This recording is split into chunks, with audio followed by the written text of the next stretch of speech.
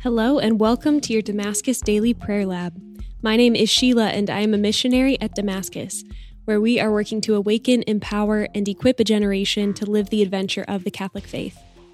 Today we're going to be reflecting on a reading from the Gospel of Luke. This is Luke chapter 2, verses 16 through 21. The shepherds went in haste to Bethlehem and found Mary and Joseph and the infant lying in the manger. When they saw this, they made known the message that had been told them about this child. All who heard it were amazed by what had been told them by the shepherds. And Mary kept all these things, reflecting on them in her heart. Then the shepherds returned, glorifying and praising God for all they had heard and seen, just as it had been told to them. When 8 days were completed for his circumcision, he was named Jesus, the name given him by the angel, before he was conceived in the womb.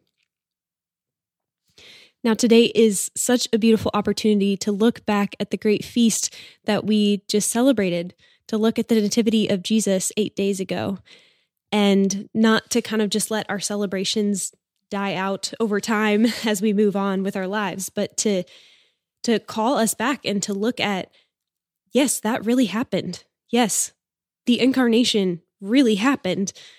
God is really here, and he has really come for us. He is still here.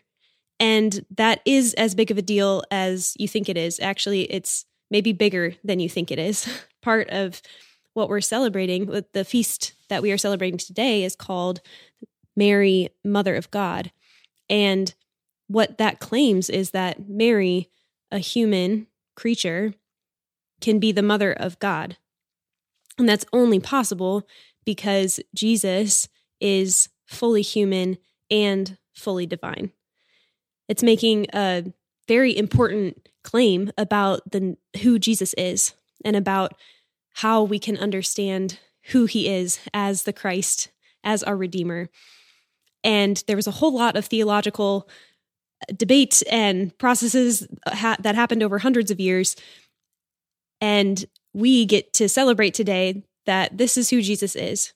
This is who we understand him to be. This is what he has done for us. And so the fact that he has come, the fact that he is incarnate by the Virgin Mary is a big deal, and that's something that we don't want to forget. So it's a call for us to look back, and it's also a call for us to look forward as we begin a new year in our calendar.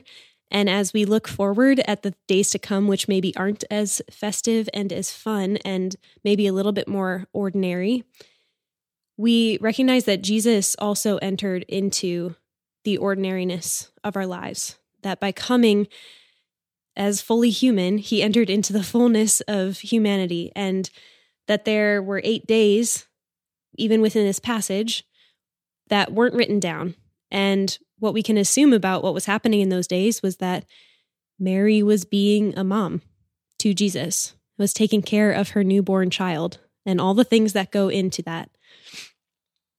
There was a great simplicity, and there were many, many beautiful moments that were not recorded, and many years of moments, decades of moments that were not written down of Jesus's life in his home with Mary.